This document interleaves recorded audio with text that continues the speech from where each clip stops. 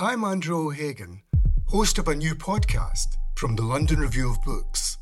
It's about the bloodiest and most controversial event of the Falklands War, the sinking of the General Belgrano. Margaret Thatcher was accused of a war crime. The truth would only emerge in the pages of a private diary. This is the Belgrano Diary. Listen wherever you get your podcasts. Welcome to the London Review Bookshop podcast. To find out about our upcoming events, visit londonreviewbookshop.co.uk/events. Thank you so much, John, as ever. Thanks to everyone at the London Review Bookshop, of course, for making all these wonderful events possible in this extraordinary arc, this kind of refuge, sanctuary, and also provocation to the larger culture outside about the state of things. And that state of things, of course, is something we're all too aware of, which is why tonight's event makes us even more delighted than it normally would. I should say that, of course, the gift of this building starts in the toilet. There's major toilet action on the literature front, just as a random selection of leaflets taken from the facilities a minute or so ago reveal the UK's only dedicated documentary cinema, an upcoming event here, of course, Vanishing Points Contemporary Writing from El Salvador, the 1st of June. We'll be plugging that a bit more later. Anthony Rudolph, nice postcard of his European hours from Carcanet. But also, one hand clapping. I'm glad that all of you used both hands just now. Please do remember to use both at the end of the evening. But this is a magazine called One Hand Clapping, which features such interesting writers as Les Murray, Mark Doty, Al Alvarez, and Koim Tobin. So that's in the toilet. And that's before you even hit the shelves. So do keep an eye out on all parts of the building and all the various wall areas. Major event action over there, of course.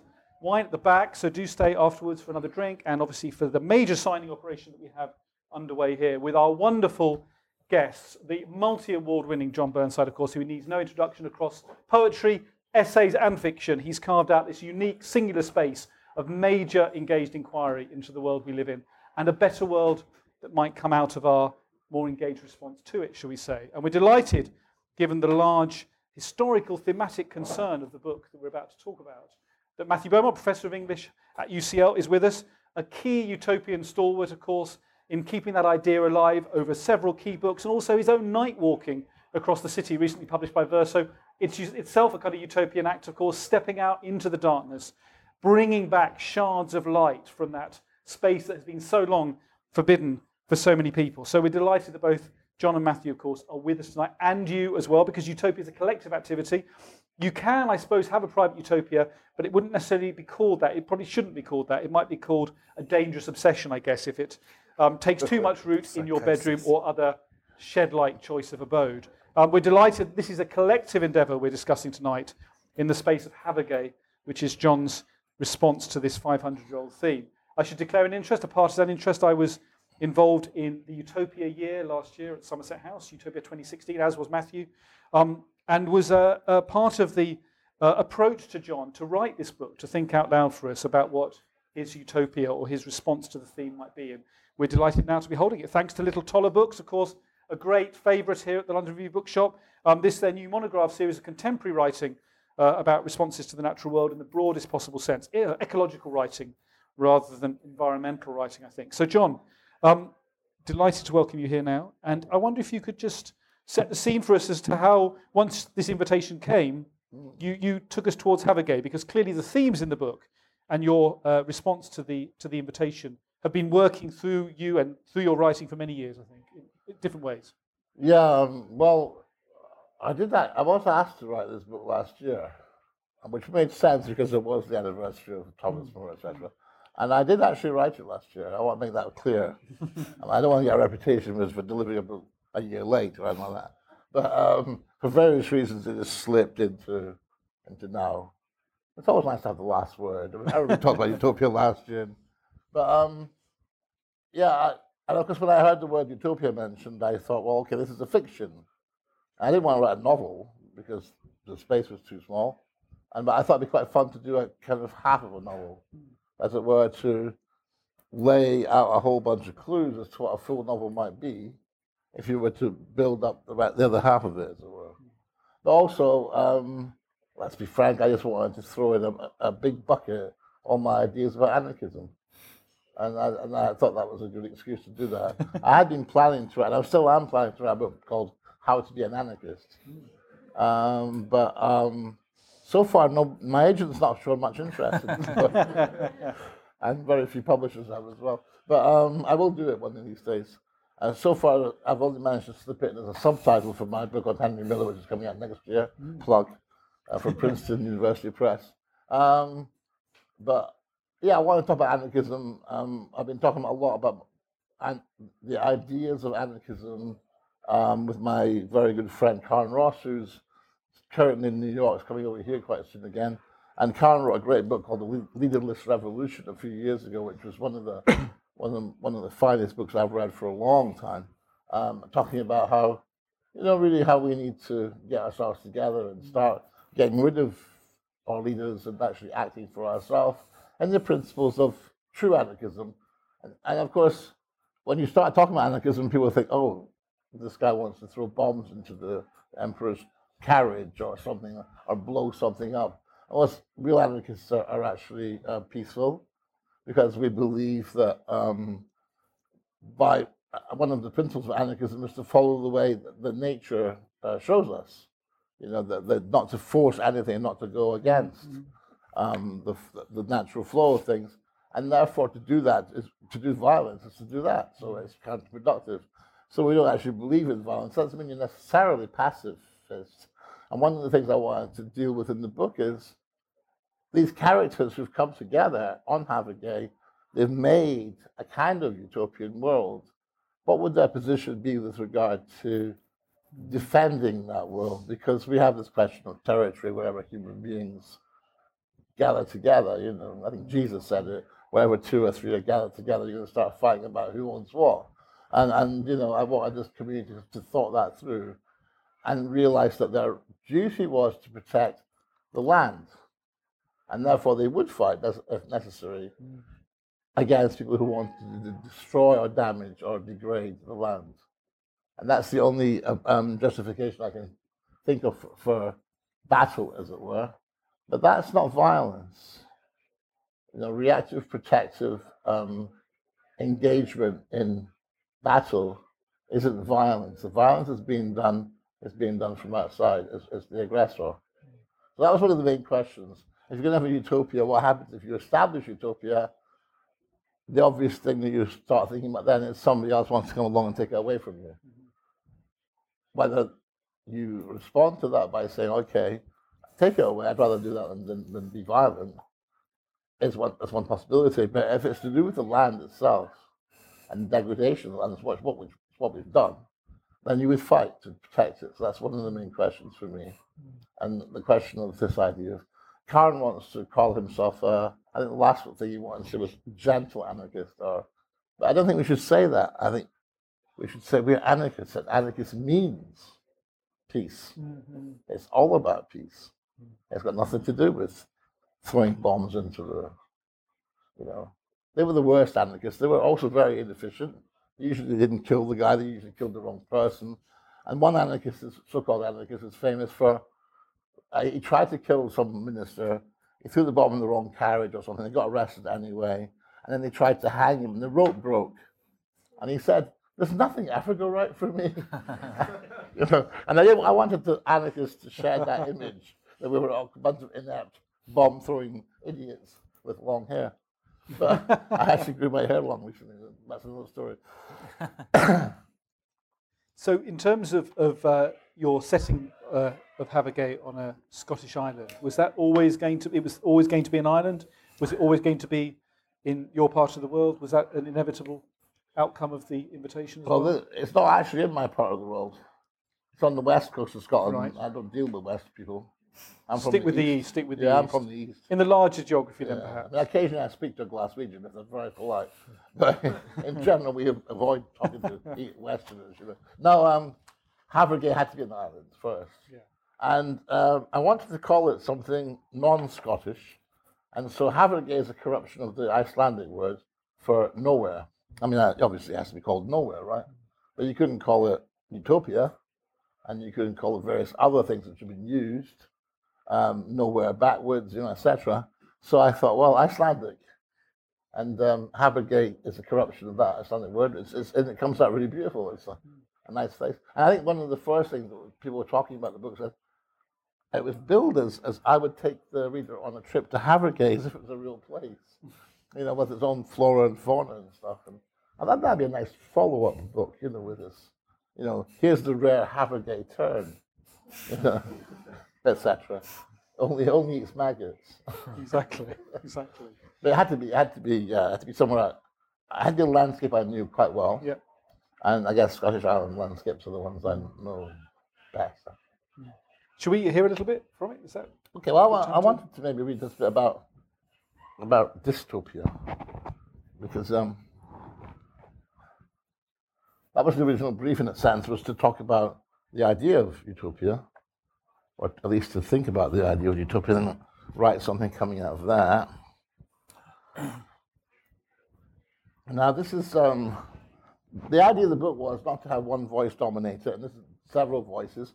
And I didn't want to make them all likable. What I really hate these days is people say to me, my students, for example, say to me, I give them a book to read and say, what did you think? And they say, I didn't like it. You didn't? Anna Karenina, you didn't like it? And no, I didn't like any of the characters. They weren't sympathetic. I think, what? You don't read a book because the characters are sympathetic. So the main speaker of the whole book, actually, who puts forward all of the things that I most agree with, is actually a bit of a bore. I mean, it's somewhat tedious. He kind of goes on a bit about all of the stuff that he's learned. But this is Chloe, who, she's disappeared now. We don't know what happened to her. She probably died in one of the great disease plagues that happened. But this is her trying to write about her home village, which her father basically owns. Is from this aristocratic family. I don't know if you know that Scotland is the second most feudal country in Europe. So it's owned by about 200 families. And when you start thinning it down, it's actually a large part is owned by about 10 people or something. So Havergate is the kind of ironic result of the collapse of this aristocratic family, leaving this space for the people who actually know how to look after it to take it over and actually look after it. So this is Chloe. Remember, she's only 16. She's very naive and idealistic. Havergate Village. If it is not driven by development, that is by money, a village emerges in response to the physical surroundings and the weather, of course. At one time, Havergate was such a village, but it has to be said that the reign of the Follansbees, that's the aristocrats, compromised that spontaneous process. Luckily, not as much as Brother Hugh intended, for which I thank the spirits of this place. And London, of course, where the pickings are easy and far from slim. And London, of course, where the pickings are easy and far from slim, or easy, at least for a man of Brother Hugh's caliber. We also thank the earth spirits for Thomas Edison's Follansbee's father, Ashworth Follansbee, crafty old bugger that he was. Somehow he foresaw Hugh's coming and arranged things so that any heir, no matter how obnoxious, would have to respect the essential virtues of Havergate Village. Cottages would be to be maintained to a high standard and rents fixed. Hugh managed to get round some of that with his merry band of quick brown lawyers. There would always be a well-stocked library with librarian on the island. The harbour would only be used for fishing boats below a certain size. There would be no ferry port. Anyone who wanted to get to the mainland would have to negotiate with the pilot of the mail boat, which came in twice a week on Mondays and Thursdays. At every turn, he closed off every scheme someone like Hugh might come up with, some of them not even anticipated by most folk back then. In my mind's eye, I see him walking around the harbour and out across the meadows, stopping to talk to one of his tenant farmers. He had no factor, which is rare. You know what a factor is? In Scotland, the factor's the most hated man in the community. He's the kind of dog, his master's voice dog for the boss.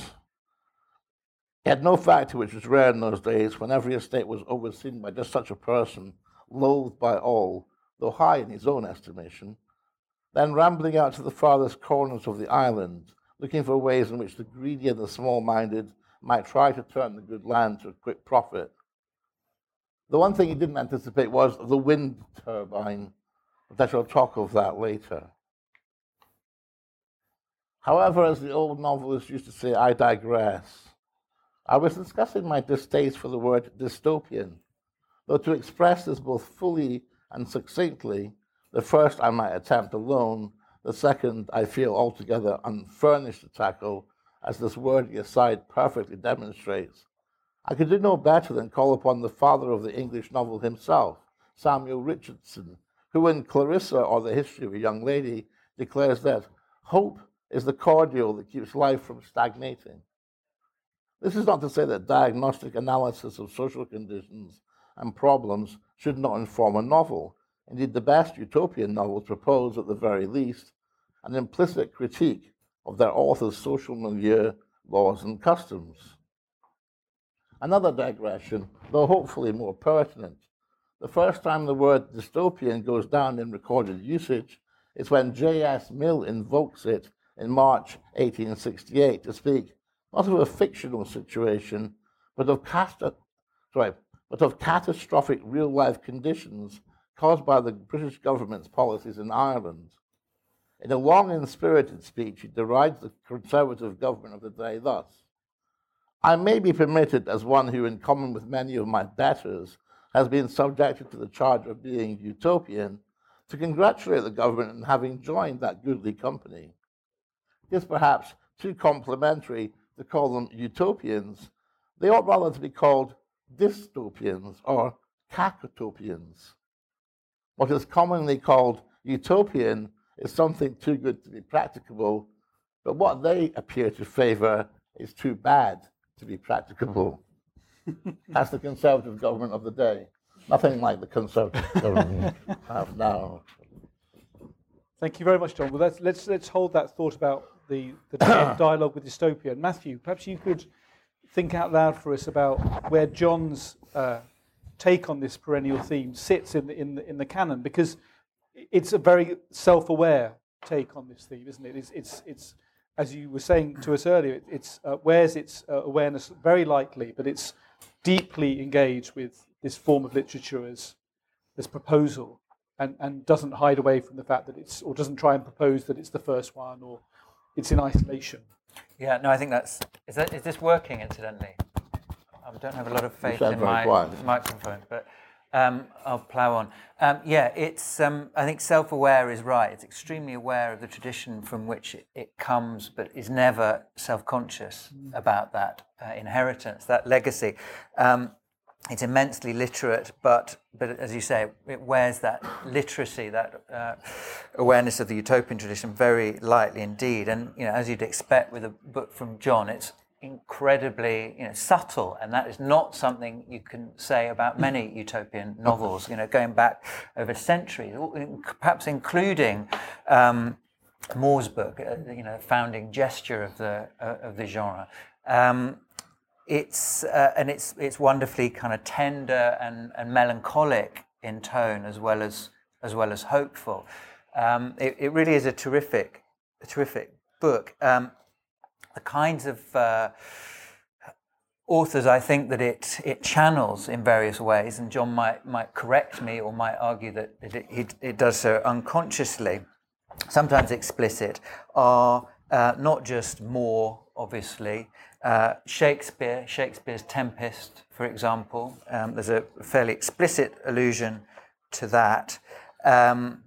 The kind of late 19th century utopians who regenerated the genre. Wells, who's cited in an epigraph about the future of humanity. I think it comes from the outline of history, the future of humanity being a race between education and catastrophe. That's one of the many signals that John, incidentally, is engaging in an extremely timely way with our present political conjuncture. There are satirical references to Trump and to other, all too contemporary phenomena, which reinforce that. Then there's William Morris as well, who imparts a kind of pastoral impetus to the book. There's Richard Jefferies, less explicitly, but I suspect that he's there somewhere, particularly in this idea, which is important, it seems to John, of, as it were, rewilding, of allowing nature to reclaim the social and to reinvigorate it and to disorder it, but in a productive and creative way. Perhaps we can come back to that, and that is, that's an aspect of the anarchist dimension of the or premise of the utopia of the book, it seems to me. But what John does, I think, absolutely brilliantly, what he very cleverly pulls off, is that, well, really it's just a kind of preface to utopia in some respects.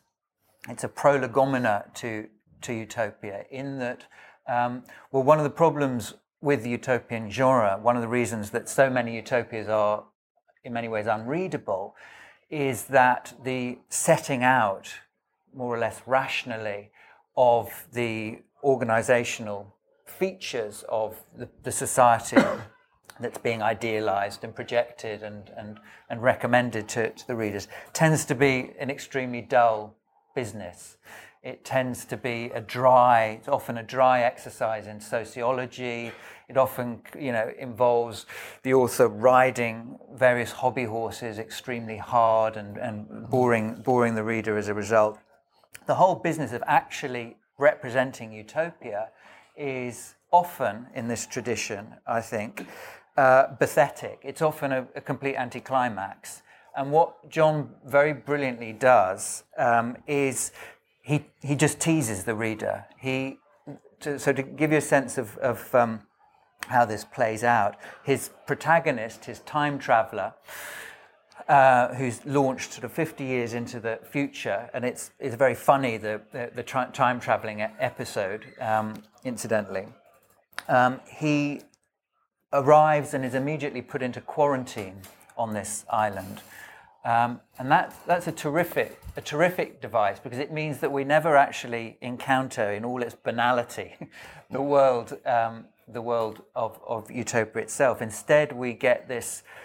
We're just permanently perched on the brink of utopia, and various fascinating glimpses of utopia come our way and come the protagonist's way.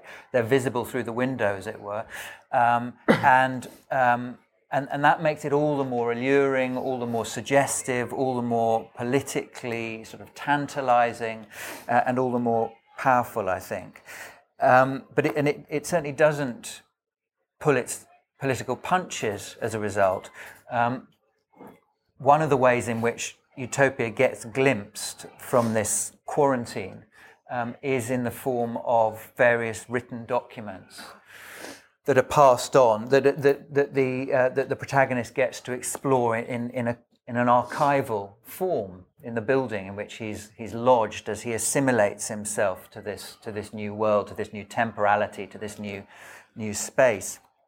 And so we get glimpses of the kind of world that this utopia embodies, and the kind of history that brought it into being through letters, through fragmentary diaries, through bits of autobiography, through writings like the one that we've just heard from John, all authored by different characters.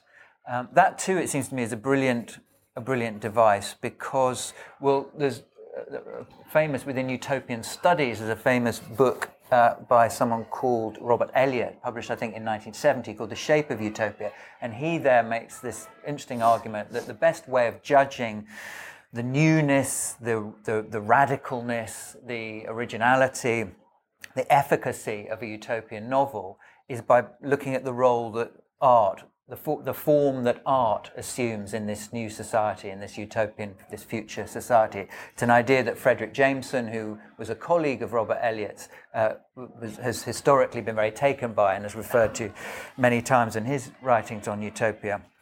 But of course, that presents a real representational problem as well. How do you represent what a work of art would look like in an almost unimaginable future?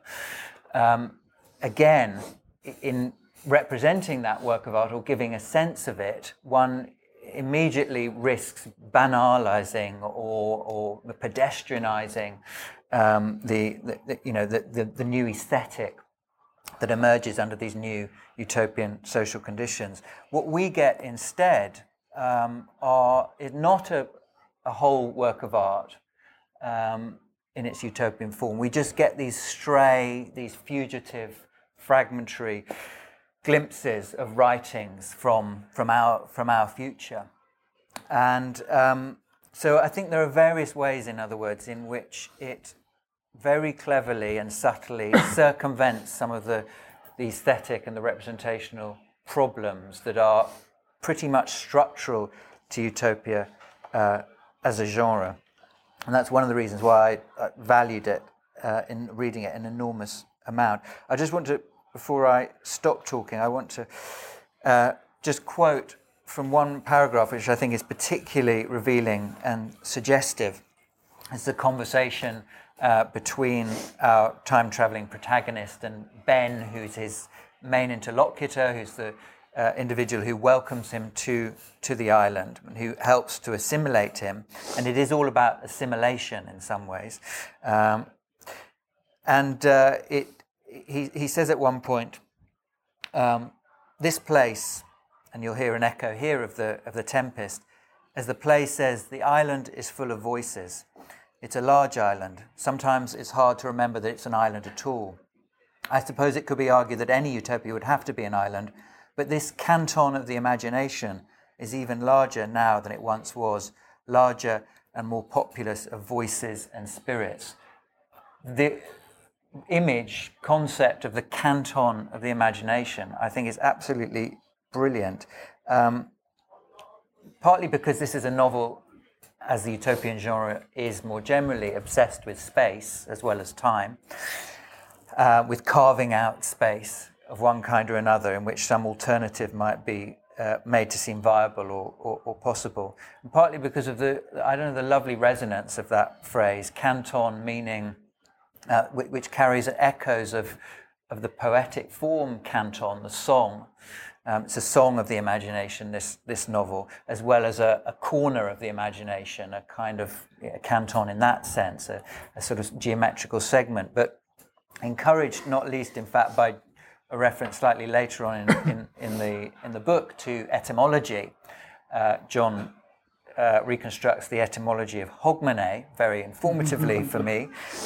Encouraged by that recourse to etymology, I went further into the etymology of canton.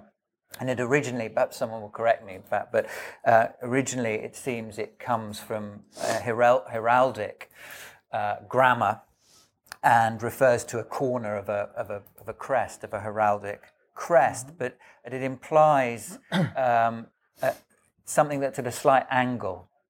Canton is not just a corner, but it's an angle. And I think this utopia, Havagay, very brilliantly dramatizes the way in which all utopias are at an angle. They construct a kind of canton, a sequestered, quarantined, if you like, space in which political and social and all sorts of other ideas, aesthetic ideas, might be explored. That is an odd orthogonal angle to reality. And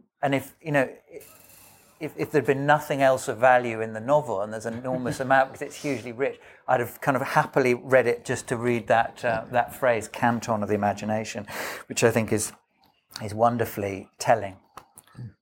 Well, tremendous. I'm almost tempted to say our work here is done. I mean, that was absolutely fantastic, Matthew. Thank you so much. John, would you like to pick up on anything that Matthew said before I dive in? While you were talking, I was thinking about one of the things you learn when you do research is how not to do something. I may not learn how to do it, but you may at least learn how not to do it. And I don't know if you know Skinner's Walden 2, I'm sure you do, where he can't help himself. He has to show you living examples as proof of everything that his utopia works. This is Skinner, the behaviorist psychologist. He wrote this utopian book called Walden 2. And when you talk about culture, you can walk through the rooms of this Walden 2 and point to these families of people who all play the cello or something brilliantly, although 2 days ago they didn't, that kind of thing. And it's very grating. I mean, I kind of agreed with him in almost everything until the end. That's how my utopia would be. That would manifest itself through human relations and culture. But he's just so insistent on showing you little tableau, or what are those things called in museums in America where they have dioramas. Dioramas. There's a diorama for everything. So he says something conceptual, and then he points, and there they all are. It's like something else, some grotesque movie, you know. But I think that point you identify so well about the moment, the dwelling on the threshold of the utopia is obviously a very conscious choice, and it's highlighted understandably on the back of the book, where you say, all I can tell you about utopia, this is a quote from one of the texts, is how to prepare for it. After that, the question of whether it has truly come into existence can only be answered by its inhabitants. So the proposal, that I think you say in the book, you're 2 steps away from utopia. And the offer, the idea, the kind of gift, the extension of the hand towards it is where the real energy lies. And he doesn't see, my time traveller, doesn't see anything of utopia and except through the telling. He does see it through the window. He sees a landscape in which you can see that something good is happening because wild animals are moving about, for example. But his only vision through to utopia is through this guy who is he's like a convert. He's so enthusiastic for all the ideas of that he's learned from the text, that he's learned from living in this place. And it would be like, joining some kind of church and having your mentor attributed to you, given to you, and finding incredibly kind of effusive and kind of constantly saying, oh, but this is so great because this, and oh, shut up, but you never get to see, to go through and see.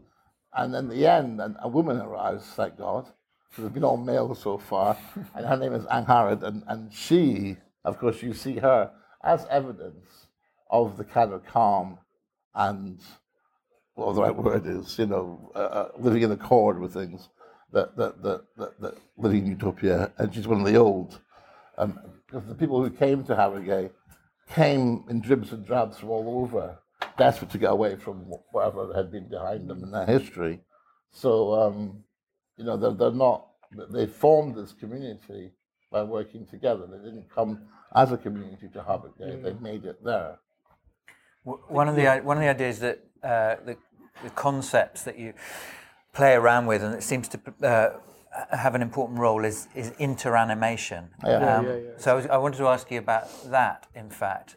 You say, I can't remember exactly what you say, but you say, as someone, the phrase interanimation, as someone famous once said, or something like that. And so, of course, I didn't know who had used the phrase interanimation, and I scurried to my computer and Googled it, of course.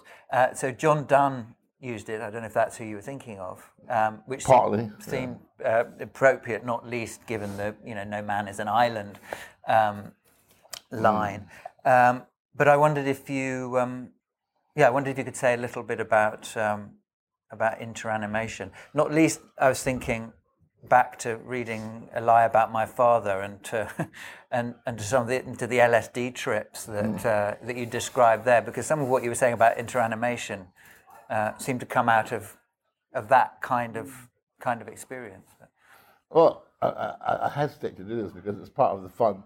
When you're working on any project that's going to take more than, as Norman McCaig used to say, there are 3 kinds of poem. There's a 1 cigarette poem, a 2 cigarette poem, and maybe even a 3 cigarette poem. If you're working on more than something, well, I don't smoke, but if you're working on something that involves more than 3 cigarettes, or in my case, probably 3 huge painkillers, you need to amuse yourself somehow.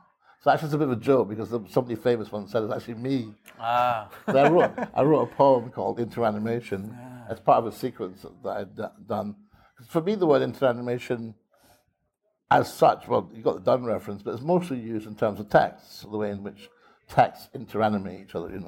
And the theory that's expressed by the master, as it were, behind the scenes, is that we all. I mean, it's common knowledge in a sense, although we don't act as if it were, is that we all interanimate each other. You know, the creatureliness is a fabric. It's not a bunch of individual points. It's a fabric, whether we like it or not. We're all, as it were, you know, part of one living creaturely fabric, and that's what ecology is. Yeah, I mean, it's quite fun. So at the height of when everybody, I guess it was the 80s, all the old hippies were saying things like, "Yeah, we're all one man," you know, we're all kind of. And Baudrillard came out and said, "Yeah, we are, unfortunately," you know, because it isn't just an easy thing to say, "Oh, we all depend on each other, and we all are part of this interplay of creatureliness." It's also a huge responsibility and a matter sometimes of pain. The disease which causes the possibility for the utopia to happen on the island. The disease is caused by all of the things that are actually causing diseases. Hugely advanced kind of ways in which we can move disease vectors around the world. You know, somebody gets on a plane in Sydney and goes to New York, and you know that kind of thing. So, you know, the fact of interanimation, the fact that we're all part of this creaturely fabric, means that things like diseases can spread really quickly, or could, under certain circumstances. I don't know if everybody read that book, and Randy Schultz's book about the AIDS crisis, and The Band Played On. And he's got this wonderful passage, this wonderful tragedy, it makes you weep, about how everything started from what they called, you know, patient 0 or patient 1 or whatever it was, and worked out how. And it happened. This guy was a flight attendant for Air Canada, I think it was. And so he was traveling all around the world, and you know, he was very promiscuous apparently, and he was having lots of relationships around the world, and he was really spreading this virus around. But he didn't know. And when they found him, they said to him, he kind of understood what they were saying to him, that he was number one guy, this huge pattern. And he said, "No, I can't be number one. If I had it, someone gave it to me." You know, but that horrible moment of responsibility, you know, when you go to work, you shouldn't go to work, you should stay in bed, you got a cold. You go to work, and then 5 days later, everybody's got the cold that you had. You think, "Oh, that was me, that was my fault." You know, and that's part of being interanimate as well. You know, it's kind of banal part of it, perhaps. But, you know, that fabric of being is you know, dark and light and rich and banal and all of these things. That's what I thought by interanimation. The poem was actually about me and a cow. I was trying to save this cow who was dying of milk fever, and she fell on me. And I just remember having that feeling when I realized my pelvis wasn't broken, that, you know, she and I were in it together. You know, so, and that's where the idea of that interanimation came out of. So it was a little joke with myself, you know. I do have an ego, after all. Thank you. Well, just before we open it out, thoughts for both of you, really, in slightly different ways. But can we come back to this idea of the natural order? Because the anarchist impulse through the book is absolutely central, as you've said so well already. And the idea that anarchism is not chaos, but actually a respect for a much deeper and larger order. But that relates to what Matthew picked out about rewilding, and the idea that again, this imposition of an artificial and temporary human order removes incredible ranges of possibility from the world that both humans and other species share. So I just wonder, Matthew, a question for you about anarchist utopias. Is there a particular tradition of that? And then John, I suppose just thinking out loud about what the implications of that mean, really, for both the reader and obviously onwards into the world.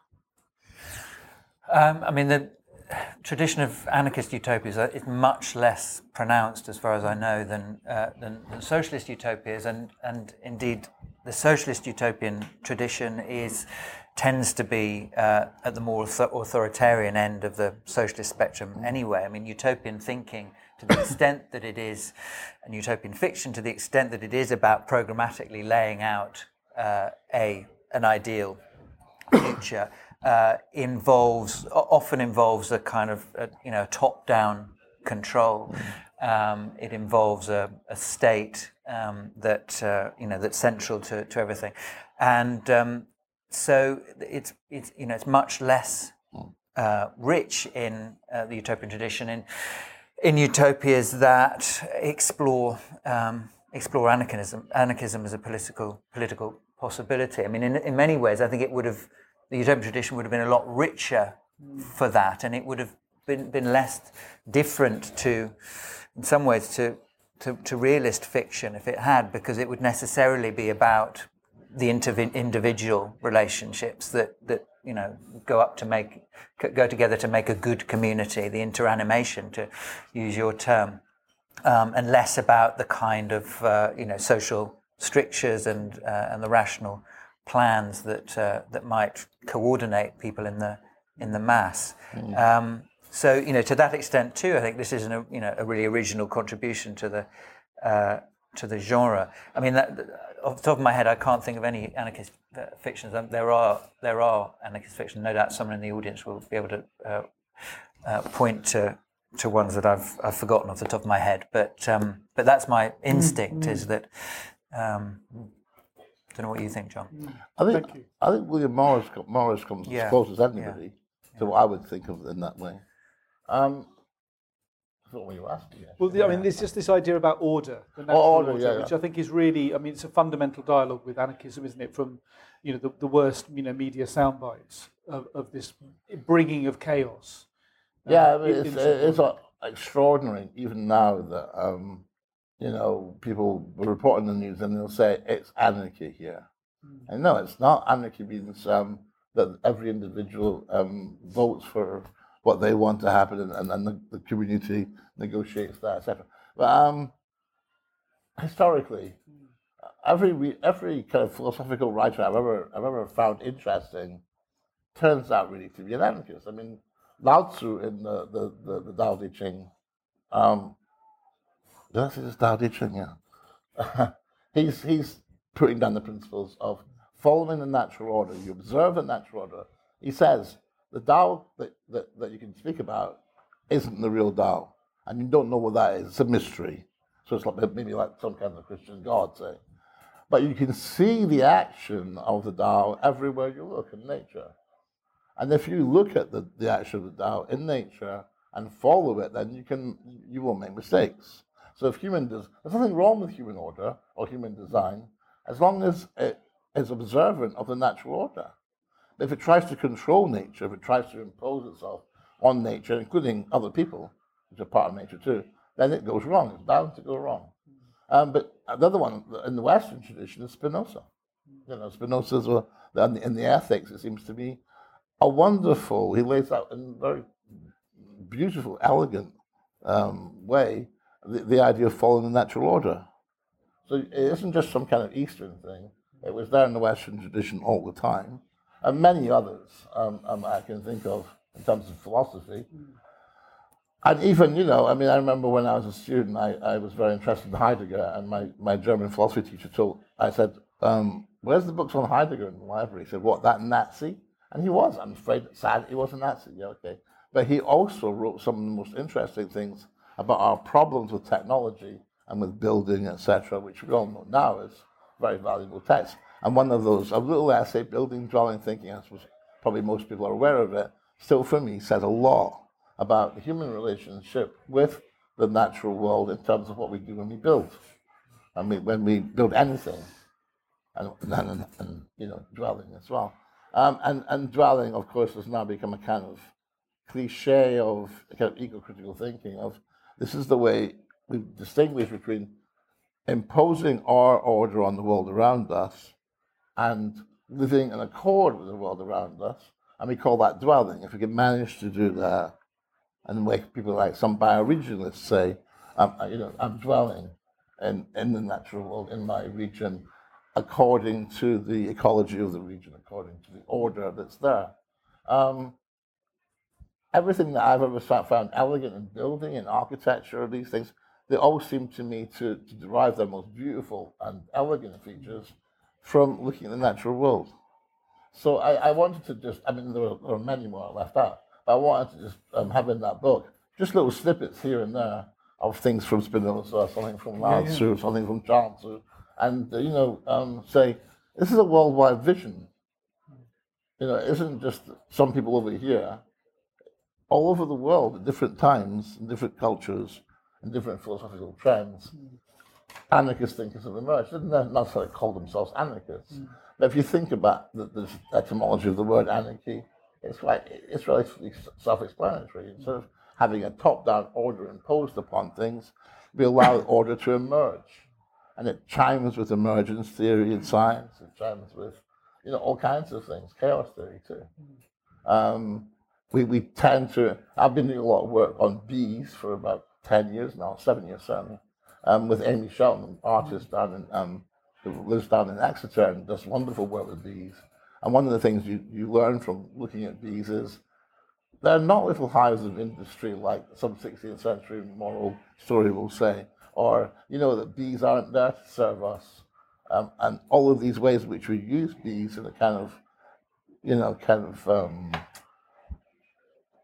symbolic way, I suppose, or metaphorical ideas about bees, Mandeville's ideas of all the hive as this kind of utopian actually vision of everybody's got their job to do and they all do it and they're all efficient and stuff like that. Or Maeterlinck's idea about how you can constantly take away the honey and yet they still continue to function. Well, actually, as we now know from colony collapse disorder problems, you keep on taking away the honey and replacing it with corn syrup, your bees are going to die. Yeah. But if you just let them live according to the order that they create in the hive or in the whatever, they continue to prosper. But the first thing we did wrong about bees was to call this bee here the queen. Take it to a human being. Take it any woman in this room. Would you like to be the queen? If the queen means you sit immobile all the time, force-fed this gooey royal jelly stuff, and pump out babies all the time. Does that sound like queenship to anybody here? How anybody could mistake that condition for a queen? I don't know. Well, I mean, that's a brilliant example of how, the human order is imposed on the natural to great detriment all round. Can I just say very quickly, Yeah, Ursula Le Guin, sorry, preemptively to say that, she's the author of Anarchist Utopias. And absolutely. But I think Morris is important. And Morris is clearly important to you because, apart from anything, and I won't say anything more about this, but maybe we can discuss this further later, is that the aesthetic, the artwork is a model for the kind of society you imagine. Play, the society that you imagine is one in which things are done as an end in themselves, and to which play is absolutely structural. Anyway. No, tremendous, exactly. And I hope it's clear before we open out that, of course, because John doesn't dwell on who's doing the washing up or cleaning the toilets, he has much more space to think out loud about these spiritual, philosophical concerns. And the book is full of these extended reflections on the nature and role of breath and play, as Matthew said, in ways that are absolutely rigorous and free of all the waffle that we might find elsewhere. So, tremendous work. Any thoughts? Your own utopia, of course. Do propose them very briefly, if you can. Any responses to what you've heard, provocations, challenges, dystopian inquiries, or anything else along those lines, which pretty much covers all of human life? Yes, thank you. John, I just wanted to ask you about. Is this actually on? I can hear you. Yeah. I wanted to ask you about the role in your book of the inarticulate and the inarticulable, and the relationship of that to the idea of a utopian project. So it seems that there's something. Well, you're sketching out something that seems like kind of the diametric opposite of the liberal Habermasian idea of a community of rational agreement on ideas. You're talking about something, somehow people coming to an understanding about working on living together on grounds that can't be set out necessarily in explicit ideas or with words.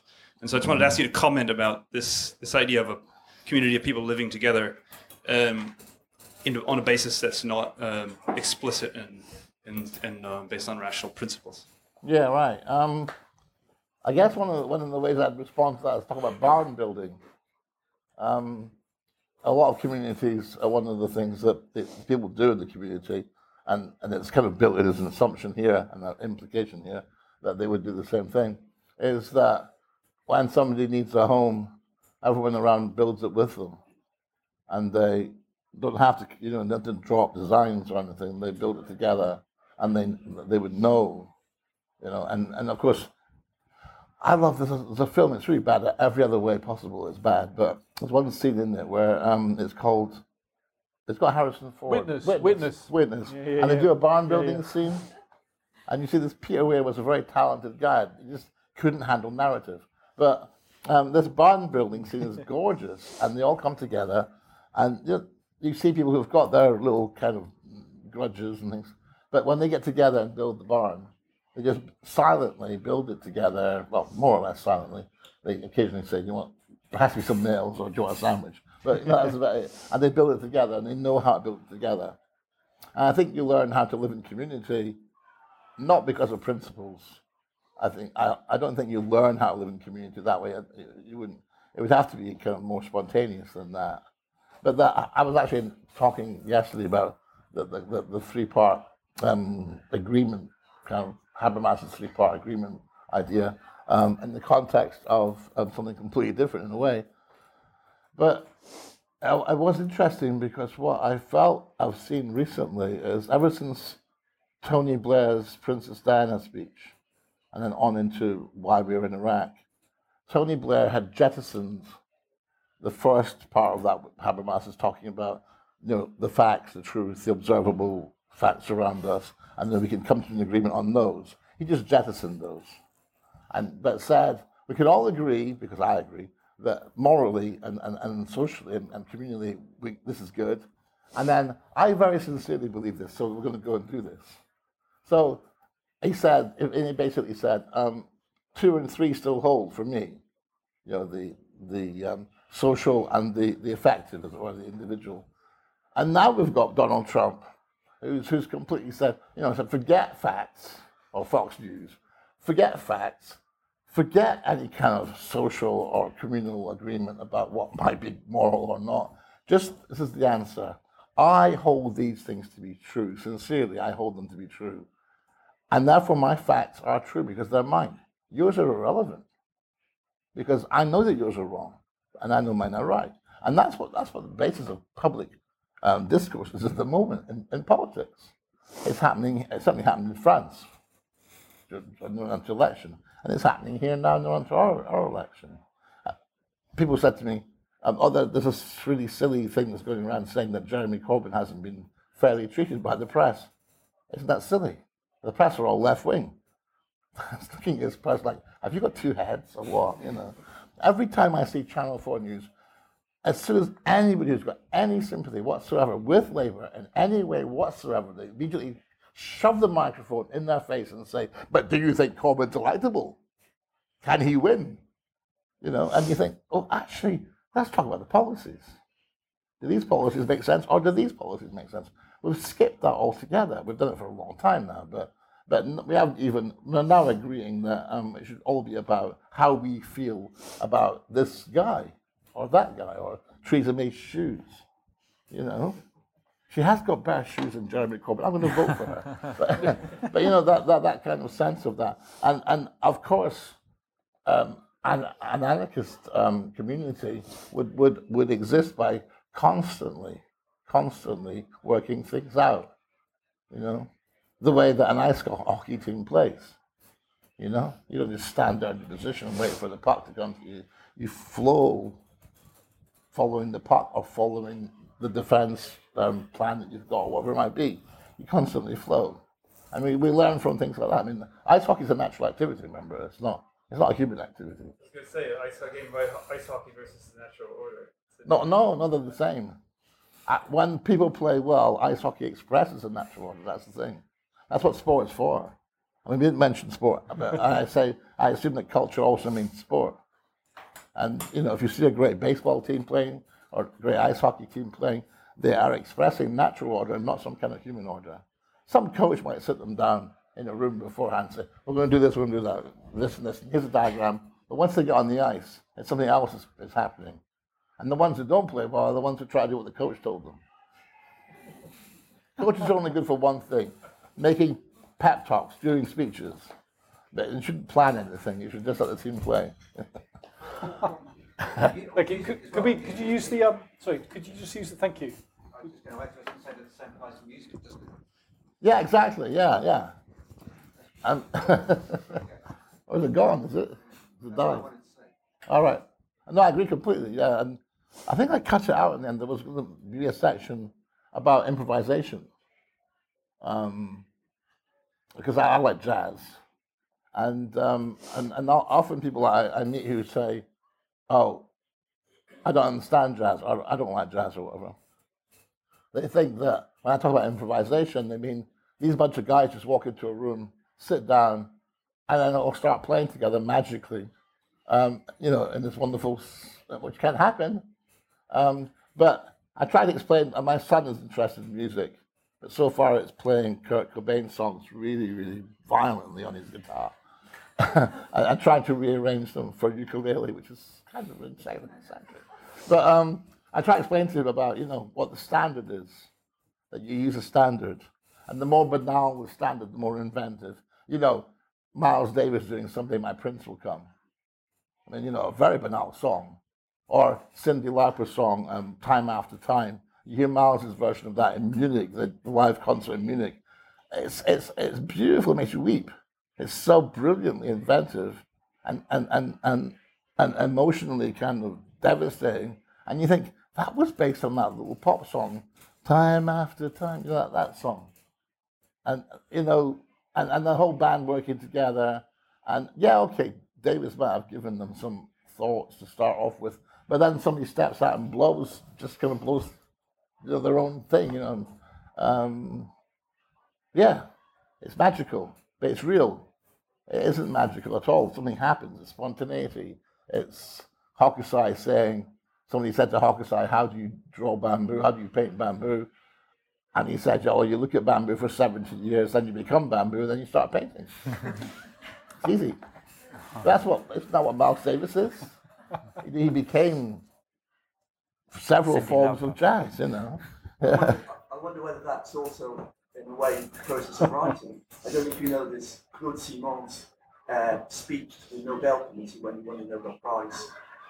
He said a lovely thing about the process of writing. You don't start with an intention. You start by writing, and then it happens. Yeah. Whereby the result is always infinitely richer than the intention. And that's kind of what you're saying, isn't it? Well, absolutely, yeah. And that's another example of anarchism in action. Yeah. If I try to impose an intention upon my writing, I'm acting like a boss. If I let something happen, yeah. People don't know how they do things. Hello. In Ursula Le Guin's The Dispossessed, obviously the language is really important to the community in Utopia, essentially. In Havagate, is the language evolved different? Did you explore that at all? Yeah, good question. Don't we hear it? Question about language in Ursula Le Guin and whether the language in Havagate is part of the Utopian project. Yeah, I would have liked to have done something on that, but I didn't in the end because it's actually quite a short book. It's only 50,000 words. But yeah, I mean, it's fascinating how actually language evolution is often more an interest for dystopian writers, isn't it? You often find that the dystopian writer talks about the way in which a certain kind of language, not evolution so much as imposition, isn't it? Really, like Orwell or devolution or yeah. of language, or sort of reification of language, or the reduction of language to merely kind of technological or technical or utilitarian, limits. Yeah, I agree. I think that's true about dystopia. Reduction is really, I think, the key thing, and it happens every day, of course. The powers that be want us to speak a reduced language, because it reduces our ability to question subtly what they want us to buy. I mean, they're always selling us something, right? Whether it's a new iPhone or a war, they're selling us these things, and they're using language to sell it. And they want us to speak a very simple language, a reduced language, because then we can't question it so much. And people say to me, oh, you're political and yet you write poetry. Why are you wasting your time writing poetry? As Auden says, poetry makes nothing happen. And I believe that every poem is every good poem, or whatever that means, every poem that I like, does something with language, which insists upon language's richness and subtlety and importance, in the world. That as long as the poets are still writing poems and we read them, we remember that language is rich and complex, and it's trying to match a rich and complex world in its descriptions. Not just poets, of course, but that's one of my explanations for still pointlessly writing poems which trouble people read. Is that poets insist upon the importance and complexity of language, and the powers that be don't want. They don't like. I mean, we're not dangerous. I mean, I'm not going to say that one poets are dangerous because they're free. Ha ha ha. But they still don't like us very much unless they can co-opt us to write kind of copy for advertising. They don't like the fact that, Joe Shapcott's book about war language, for example, not all of it's about that, but the way in which we use this reduced vocabulary for war, because it covers up the gruesomeness and ugliness of war. We use euphemism all the time. And the way in which people sell us stuff. I always find it interesting that I've lived for 60 years now, and I've heard the words fresh and new describing every product that I've ever seen advertised. And I thought, well, what was it like before? Wasn't it fresh before?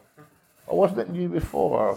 Wasn't it, new advanced? You think, oh, was it, how and which way has it advanced? It's still detergent, and we just swallow all this stuff. And of course, the poet wants to say, hey, it's not new, it's not advanced, it's detergent. And so, I wish I'd made it into a twice as long a book. Maybe not, actually. Maybe not. I'd probably still be writing, actually. More than enough to do. Yeah, exactly. But no, language is very, very interesting in terms of talking about all of those. I don't actually believe in utopia, by the way, as such.